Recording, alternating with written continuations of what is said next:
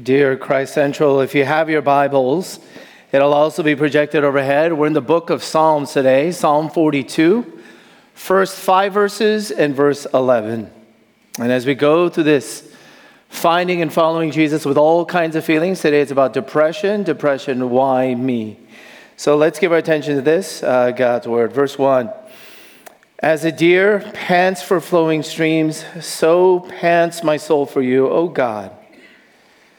My soul thirsts for God, for the living God. When shall I come and appear before God? My tears have been my food day and night, while they say to me all the day long, where is your God? These things I remember as I pour out my soul, how I would go with the throng and lead them in procession to the house of God, with glad shouts and songs of praise, a multitude keeping festival. Why are you cast down, O my soul? And why are you in turmoil within me? Hope in God, for I shall again praise him, my salvation and my God.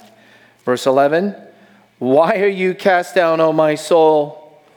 And why are you in turmoil within me?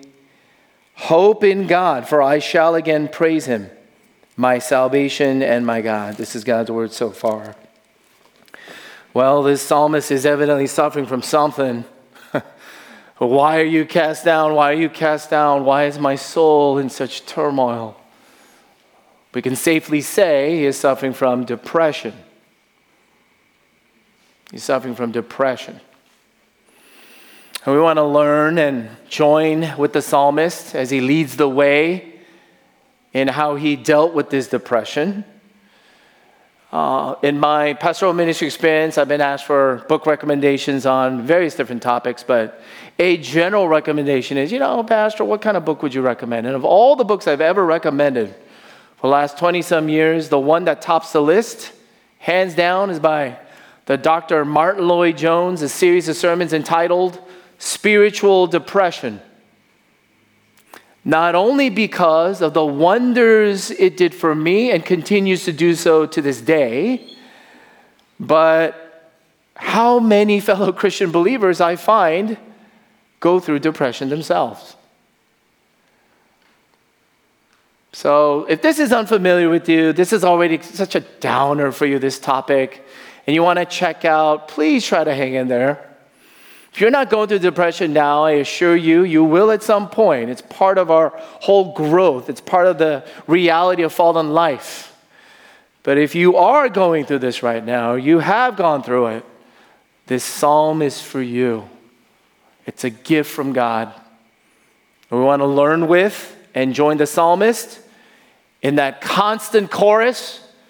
Hope in God, hope in God, hope in God. I will remember him, my salvation and my God.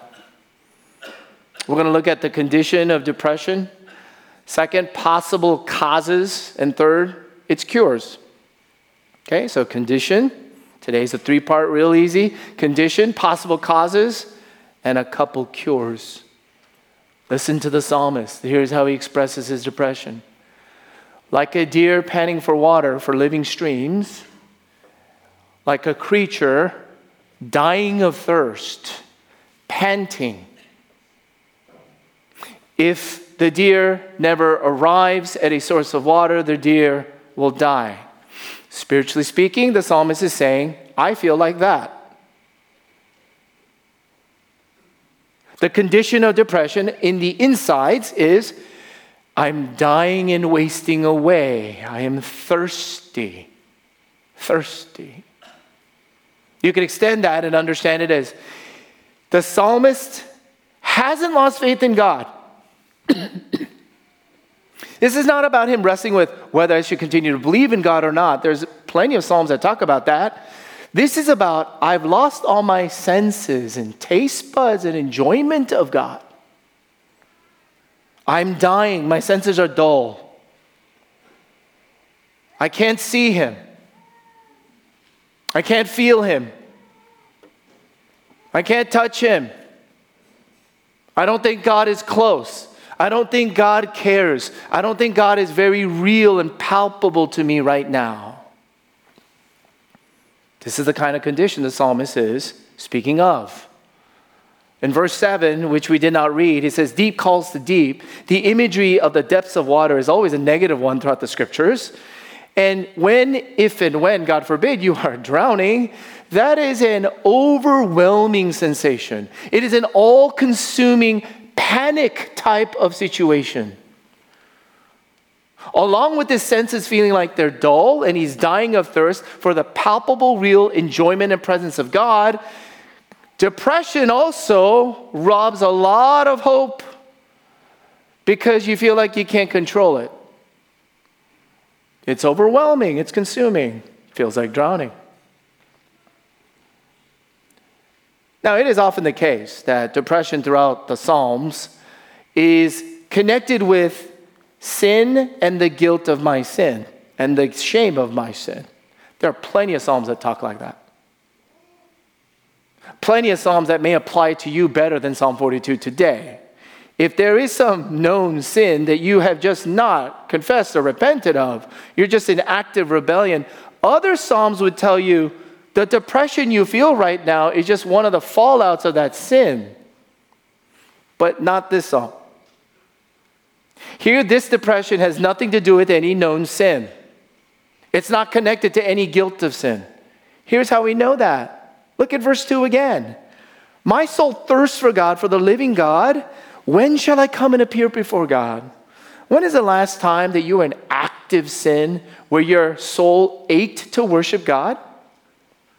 When was the last time that you were in some known sin, but you actually desired and wanted to pray? Who does that? I don't think anybody really does that. Because if and when we sin, we want something else more than God. But here in Psalm 42, he wants God above all else. There is no known sin, but you still can be depressed. You still can be depressed. As a lead pastor, one of the difficult, lonely parts of my job is it's hard to admit certain things. And this is one of them. As far as I know, I'm not depressed right now, but about 5 or 6 years ago, I definitely went through a year-long, maybe a season of depression. And it's hard to admit you're depressed because if you're in a position of leadership, you're really, really, really concerned about how it affects other people. In fact, I've even been told, Harold, you might bring down the morale or mood of other people. And that's true. It's part of leadership. But maybe the more threatening sign is I grew up in certain church environments that if you're depressed and you admit it, and you really talk about it, people secretly start to think and assume, well, you must be doing something wrong. You see, you must be in some known sin. If it's not physiological, yes, there's physiological, which needs medical treatment and medication and care. That is all by the hand of God, by the way. But if it's not physiological, a lot of people just assume that it must be spiritual, it must be some sin. So it's hard to admit it. But not this psalmist. He leads in public worship with this song about depression. And he gets so vivid and detailed about it. Because in one verse, what does he say? My tears have been my food all day and all night. I have been weeping, weeping, weeping, seemingly uncontrollably, continually. It feels like I can't create it or command it to go away. This is the condition of depression. Here's some possible causes. Possible causes. Back to the good doctor who became a pastor, Martyn Lloyd-Jones, straight from his series of sermons. The first possible cause that Martyn Lloyd-Jones mentions, which brought a load of insight and comfort to my college soul, is not go pray some more, is not read the Bible more. It's this. It could be your temperament and physical condition. If you're suffering from depression, it could be you should check out your physical makeup. Now, overly spiritual types can say, Harold, my physical conditioning, health or lack of health, my strength or weakness, all of that, what does that have to do with my matters of salvation, my spiritual life? And yes, listen to me close.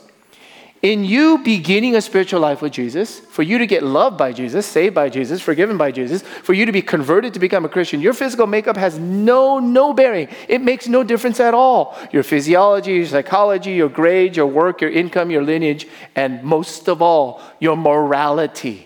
Your morality does not get in the way of Jesus beginning a new forever life for you.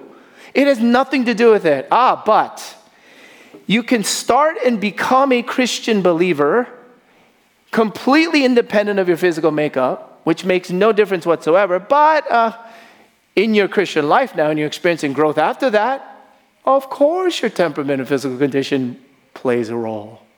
Here's how Martin Lloyd-Jones observes. Here's what he observed. Does anyone hold the view that as long as you're a Christian, it doesn't matter what the condition of your body is? You'll soon be disillusioned if you believe that. If you recognize that the physical may be partly responsible for the spiritual condition and make allowances for this, you'll be better able to deal with these spiritual issues. Plainly put, temperament and physical condition-wise, there are just some of us more prone to depression. There are some of us just more prone to physical illness and weakness. There are some of us in our temperament who are prone to deal and struggle with certain things in our Christian life that others may not struggle as much as, but yet they're going to struggle with other things that you may not struggle with. Some of the greatest Christians and saints throughout all of history till today that I know of are generally melancholy or depressed. Look at verse 3 once again. My tears have been my food day and night, while they say to me all day long, where is your God? Sounds to me that the psalmist is admitting to at least he's not eating much. He hasn't been eating much. The only thing he's been eating is salty tears. Certainly we can assume he's not sleeping much. He's not getting good night's rest here, is he? Because all night, all day, he's crying. Is he out at the beach, at the gym, exercising? Doesn't sound like it. I don't know which one comes first, but I don't think we have to distinguish that. One of the first and foremost causes of depression, spiritual depression, just might be our physical condition. Charles Spurgeon, one of the greatest Baptist preachers out there, his eloquence was just mind-blowing. He suffered from gout. That's a very painful thing. I had little bouts with it too. Some of you who have it, man, pray for comfort and relief upon you. Well, Charles Spurgeon had gout. He ended up dying from it. And he was known to be depressed. You would never know him at the pulpit to be depressed, but go read his journals before he got up to the pulpit. He said he suffered from poor diet, exercise, overworked, overthought, and he was just deeply exhausted much of his life. You see, you cannot sever your physical body from your soul, although some of us would like to do that. And when we are physically weak, we are prone to more depression and all sorts of temptations and attacks. For example, when did Satan choose to tempt and attack Jesus Christ, the Son of God, who came to save the world?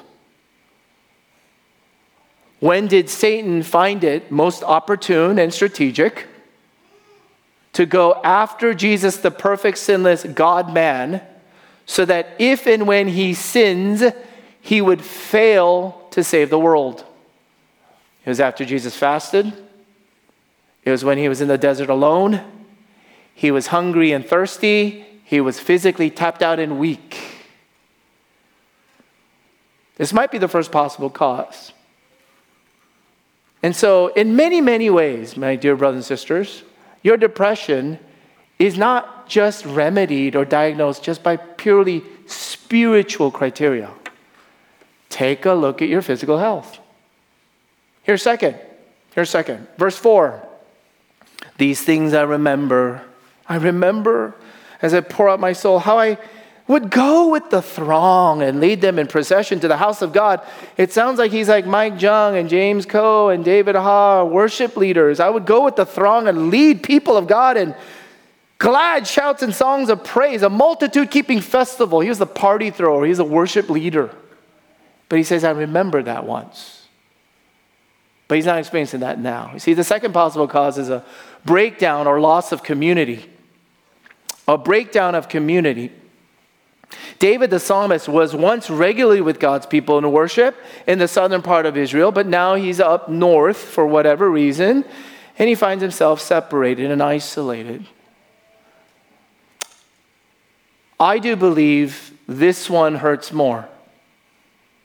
Your physical condition, of course, does affect your depression, but relational fallouts, lack of reconciliations, marital strife, close friends of even at churches not being able to love and forgive one another, this can cause a kind of spiral that the psalmist is experiencing here. You know, David Brainerd was a young missionary who spent most of his life in solitude, traveled alone, lived alone in the mission field for Native Americans, and he longed for community. In one of his diary journal entries, April 26, 1745, here's what he recorded. In the evening was visited by a dear Christian friend with whom I spent an hour or two in conversation on the very soul of religion. There are many with whom I can talk about religion, but alas, I find few with whom I can talk religion itself. My soul loves the people of God, and especially the ministers of Jesus Christ who feel the same trials that I do. There is amazing refreshment and relief that come from intimate community with people who deeply do want to love and desire Jesus. By the way, God always has a great sense of humor. The journal entries by David Brainerd, who ended up marrying one of Jonathan Edwards, one of his daughters. She contracted actually a disease from him and she died. The father, Jonathan Edwards, known to be one of the most brilliant philosophers and theologians and writers America has ever produced. His best-selling book of all time, best-selling textbook of all time, was nothing written by himself. It was by David Brainerd. And so the life and diary of David Brainerd became the all-time bestseller by Jonathan Edwards, not written by him. You can go check this out as well. Because you want to talk about a saint, a sincere, true believer who was melancholy all the time, that's David Brainerd. But why do you think it sells out? First possible cause, temperament, physical condition. Second, loss or breakdown of community. Here's third. Disappointments with God. Disappointments with God. They say to me all the day long, verse 3, where is your God?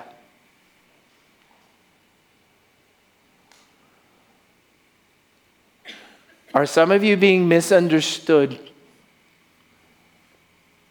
at work, or in that club, or in that gathering, that social gathering? Are some of you being looked down on or looked at funny because they figure out you're a Christian? Do you feel marginalized, maybe even mocked? That's what the enemies of the psalmist were doing. Where is your God? Where is your God? You're so depressed. Where is he? And I want to assure you, my friend, I want you to be finding tremendous divine supernatural comfort because it came straight from the mouth of Jesus. Blessed are those who are persecuted for my sake. Blessed are those who take any malignment or mockery for Jesus' sake. But that is a disappointment, and it's painful. You might be losing an intimate relationship, a boyfriend or girlfriend over this. Who knows? But to follow Jesus, it may cost that, to pick up the cross and follow Jesus. But that's a disappointment. Things don't go your way. People you trusted let you down. You don't think this is the best way, but you're disappointed. Verse 9, which we didn't read, it becomes a full-on outcry. God, where are you? His enemies used to tell David, where is your God? But then it becomes internal, and now he feels it himself in verse 9. God, where are you? Disappointments can come and they will come. Big ones, small ones. Obvious ones, imperceptible ones. Sometimes they pile up over time if you're not good with that spiritually. You don't know what to do with that spiritually. They will just pile up like trash inside your soul. And what kind of stink and toxicity do you think that's going to produce? I mean, let me say that again. If you have disappointments that's just stacking up and you have no idea how to throw that out, and you have no idea what to do with that spiritually, what do you think that is going to do? The stink in your soul. And that stink will come out. These disappointments that pile up or just come out of nowhere. And even more surprising, I have even found, and I found in the scriptures, do you know you can have the greatest disappointments or letdowns after the greatest highs? So beware. I mean, listen close, my friends, on this one. When you start inching through in your marriage, that it starts to actually get more healthy and spiritual, you better watch out. When you assume a new position of service or leadership for the kingdom of God and for Jesus' sake, you better watch out. Hey, Harold, when you're coming back from that conference or a revival or retreat and you feel like you poured out your life and love and you gave from your heart and then you feel hungry and thirsty that next night, Harold, you better watch out what you do with yourself.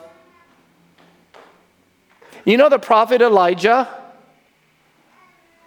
literally brought down fire from heaven on a mountaintop. And he defeated and defied 450 prophets of Baal. Elijah was used by God to bring down fire. And then just go read the rest of the story right there. Moments later, obvious psychological, physical, emotional letdown. You find him with no community. You find that his temperament, physical condition, he must be exhausted. Probably did an all-nighter, and he had to walk and travel a long time. The Bible tells us, after one of the greatest miraculous revivals or episodes of God coming down through a prophet, it reads, Elijah didn't want to go on living. Elijah hit rock bottom, that's depression. But here's how wonderful and gracious our God is. You know what God did for his prophet, his servant? He sent him food through the birds of the air. He needs food. There you go, physical condition. And he sent him a company of angels. Physical and social. They're all gifts of God. And it can cure a depressed soul. Disappointments. Here's a fourth. The devil himself. The devil himself. It was C.S. Lewis who did observe, right, the most effective strategy of the devil in our scientific, we're so smart, we're so savvy in modern West is to just make a believe that he does not exist. That if that's what the devil has done in your life, you have no chance. You got no shot. Do you know what the devil sounds like? Do you know what the devil does? Do you know how the devil influences and shapes you and wrecks your life?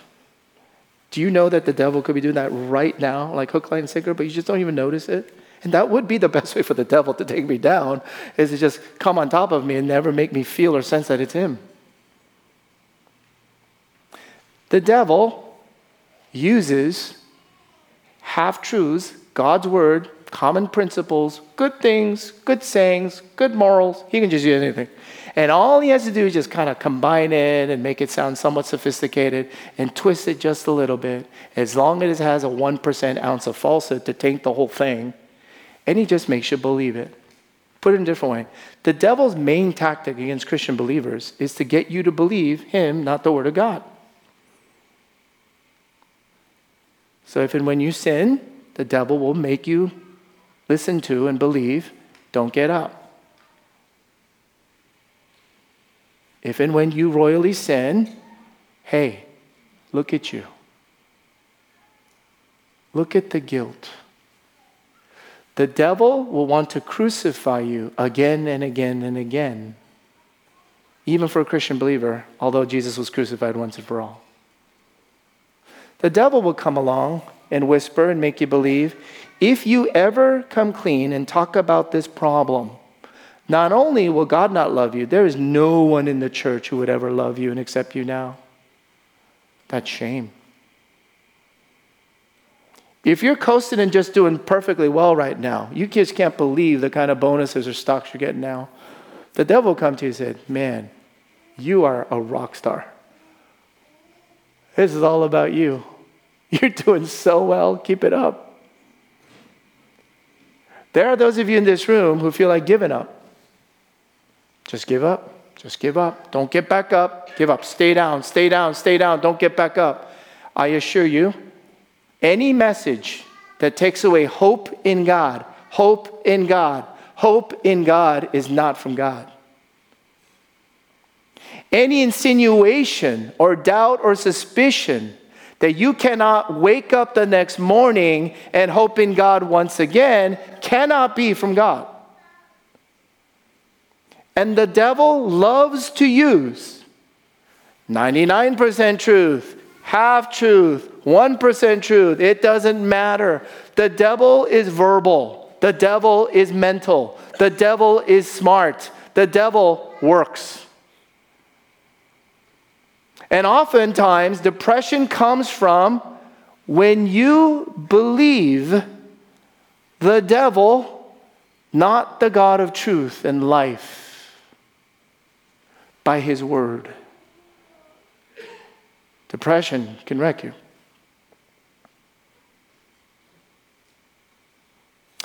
Some of the Puritan authors were experts on this. You might call them morbid. But I recommend a book entitled Precious Remedies Against Satan's Devices. I don't know if that was Thomas Brooks or Watson. I'm not quite sure who the author, that escapes me right now. But that book basically details 40-some ways that the devil tries to attack Christian believers. You and I, we can come up with maybe 4. This is how spiritually sensitive and reflective and intentional they were about recognizing that's from the devil and then how to counter that. 40-something. Go check it out. But please make no mistake.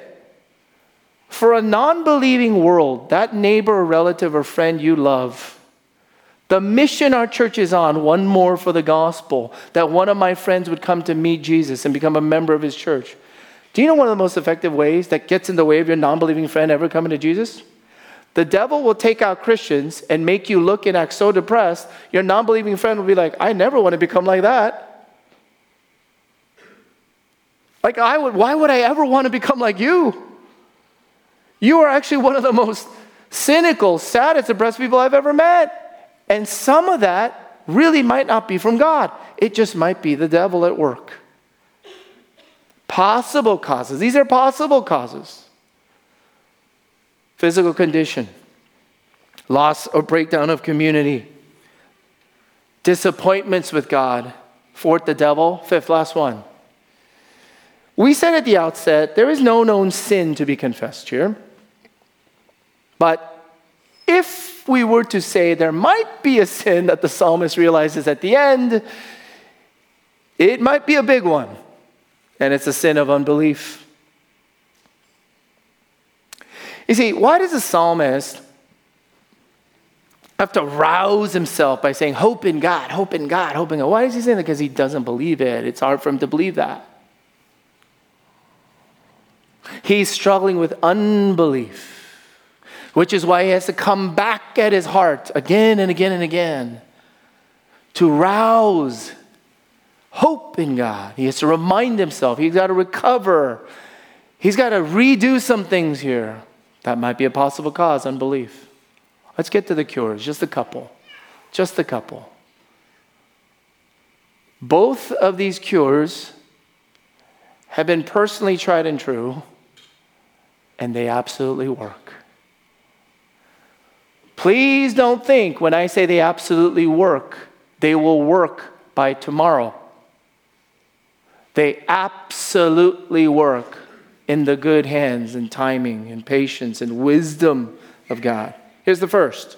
And here's what the psalmist learned. I just learned this from the psalmist. When he wrote verse 4, these things I remember as I pour out my soul. Pour out my soul. First cure for depression. You got to learn how to pour out your soul. Pour out your heart to God in prayer. Pour. Not casually mentioned. Not a rudimentary prayer.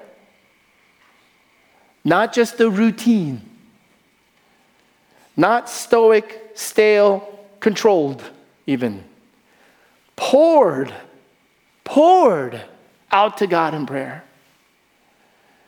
Here's someone who is truly depressed, but he poured out his soul to God in prayer.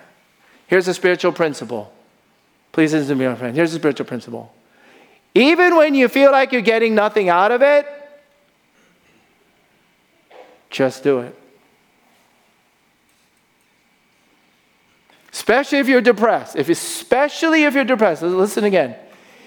Even if you feel like nothing good is coming out of it, don't stop. Because the psalmist is pursuing God like a panting deer. That deer is not going to stop. You know that deer, if that deer fails to get a source of water, the deer dies. The psalmist likewise is pursuing and doing something to get to the source of all of life. Or else he dies.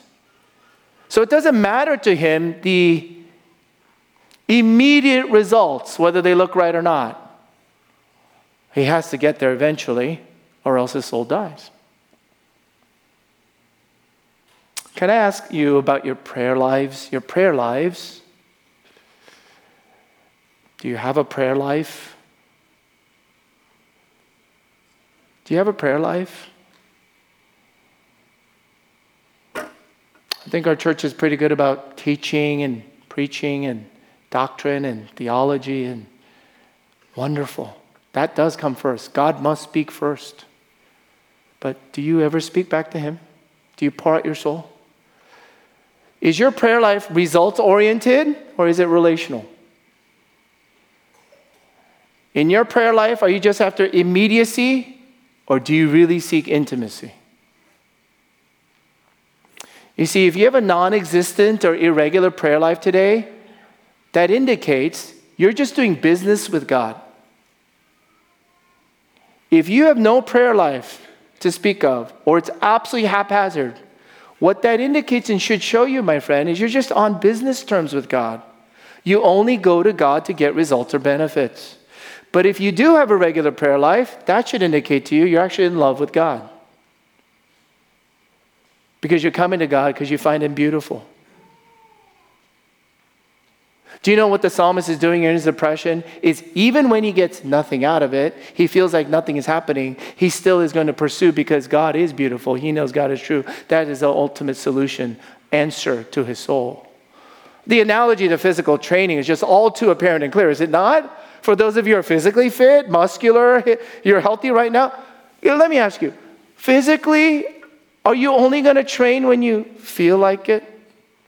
In the long run, will that make you healthier and stronger and fend off disease and middle-age sagging? Physical training means you ought to regularly do it in disciplined fashion, no matter what you feel at that point, because, the payoff, the rewards are great. This is the same spiritually speaking. And I tell you as a pastor that please, when it comes to prayer life, regularly pouring out your soul to God, can I just ask you, this is like maybe the one time I'll ever say it. Don't think about it, just do it. Don't think about theological reasons or motivational issues. Oh, I thought we're a gospel church, so I should be filled with thanksgiving and love and gratitude when I do everything. Where's Jesus in the middle of this? No. Just do it. Just do it. You know why? Because when you're young in anything, you have to have basic disciplines for disciplines to become delights. When you're starting off anything new, it will feel foreign. It will feel like it doesn't do anything for you. But the scriptures and all of Christian life experience will tell me, your prayer life, do you pour out your heart to God? Or do you just pour it online? Or you just pour it to your non-believing friend? You just pour it in gossip? You just pour it in bitterness? If you can pour out your soul and your heart to God in prayer, all the way down to its depths on a regular basis, my friend, I assure you, it's better than a therapist. It's better than your spouse. It's better than a priest. For God himself heard the prayer of Psalm 42 in his depression. Let me encourage us. You can never desire God more than he desires you. A.W. Tozer, he would put it this way.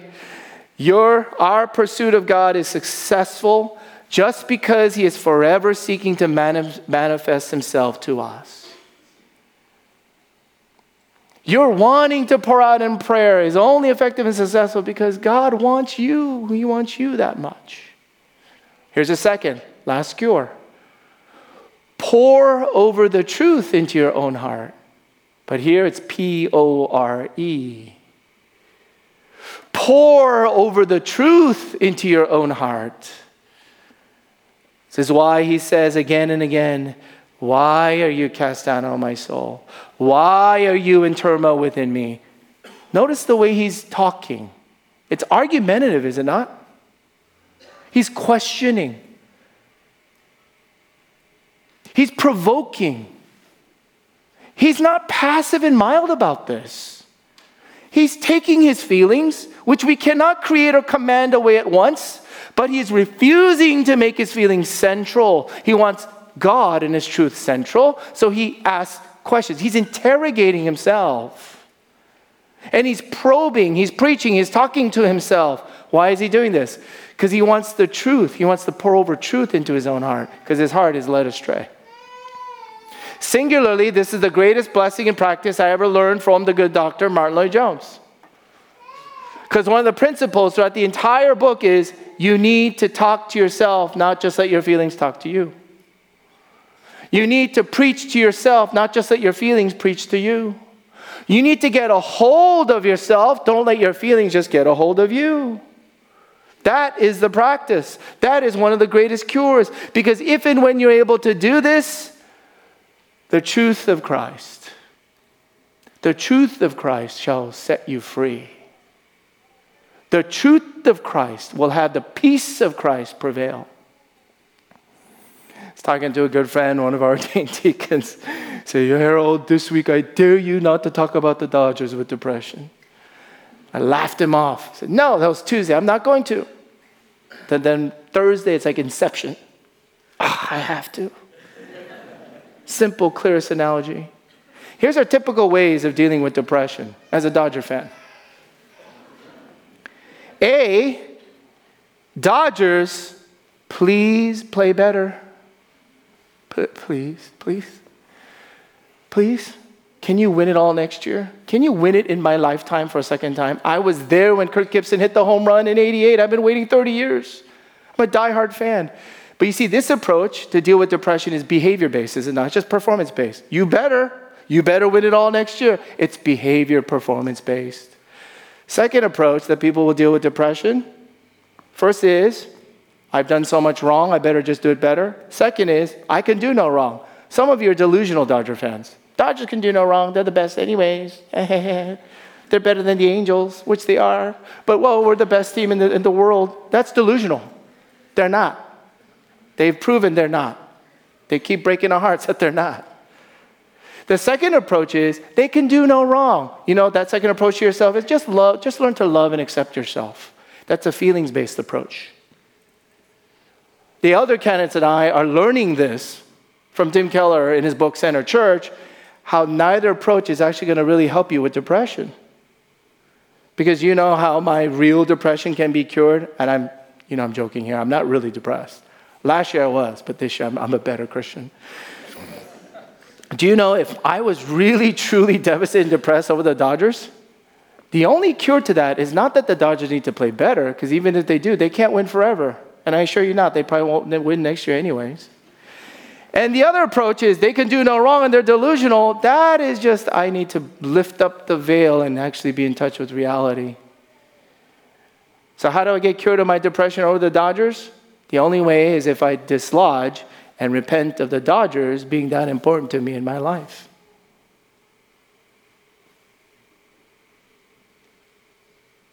The only way my depression over the Dodgers is going to be exposed and cured is if the Dodgers aren't central to me anymore. And you see, whatever's central to you right now that is not named Jesus Christ will always take you down. Will never give you life. It'll rob your life. It'll never bring resurrection. It'll just bring killing. It'll only bring disappointment. It'll never bring redemption.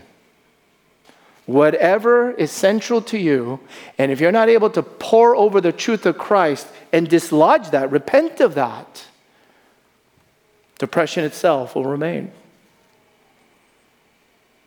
Do you know how to do this? Do you have good preaching material to pour over like this? Do you know how you go about doing something like this? Do you say things like this ever? Are you a good preacher? The psalmist was, hope in God, hope in God, hope in God, my salvation and my God. Did you know you and I could preach at least like David? We have it right here in Psalm 42. Just put it into your own words. Sing it, memorize it, rap it, do whatever it takes. You have David's sermon material as to how he poured over the truth into his heart so that he could get out of depression. Here we go. But did you know that you and I, we have way better preaching material than David? Did you know you can preach way better than David? Because here's what Jesus ultimately came to do with my depression. He came and he experienced the worst kind of thirst.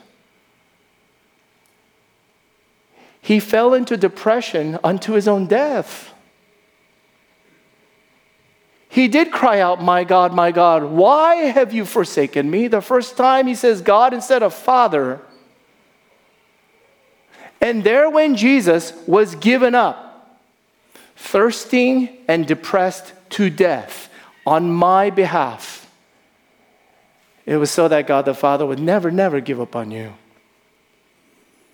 When God the Father left Jesus hung out to dry, it was so that God the Father could not fathomably ever leave you hung out to dry.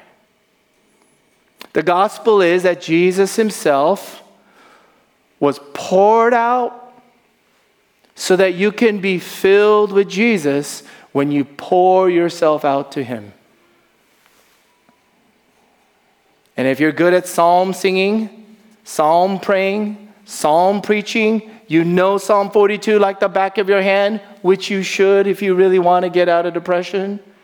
God will bless that. But I got even better material. Gospel singing, gospel praying, gospel preaching, gospel reciting of how precisely Jesus took my place. This is how God becomes palpable and real, front and central to you.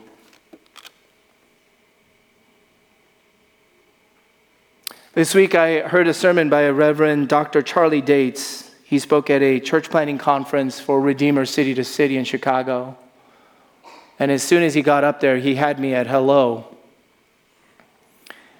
He gave a humorous lesson for a largely white, Asian, educated crowd of African American tradition in preaching and worship, how it's dialogical. He said, looking out today, I could already tell what kind of day this is going to be, so I need to give you a little quick bit of what I'm used to as an African American preacher in my tradition. It's dialogical. It's where pulpit and pews engage. There's a chorus of sound. He said it's rooted in a history of suffering, where black men and women out on the southern fields while picking cotton would sing and holler gospel lyrics to the other side. And then the other side would holler back those same lyrics. And Charlie Day shared, that's how they made it through. That's how they made it through. Jesus in his spirit is hollering gospel at you. Do you holler back? Do you ever do that? Do you holler back? Do you know how to do it? Do you keep doing it? Should you do it? Yeah. Hope in God. Hope in God. Hope in God, my salvation and my God. For Jesus rose from death. You can rise from yours. Let's pray. Father in heaven, we thank you for the power and the preciousness of your truth that can be poured out into our hearts. Lord, I pray for every friend here, new or old, especially those who may not yet know Jesus. Would you bring us to yourself and to see the one who came to thirst and die unto death so that he could take my thirst and all my pain and pour out himself and fill me up with him. Lord, pray for our church. God, that in this season of feelings that we go through, especially depression, Lord, give us hope. Raise our faces. Lift up our eyes. Elevate our hearts so that Christ would be central. And in him, all would be made well. Thank you. We love you, Jesus. We pray this to you in Jesus' name. Amen.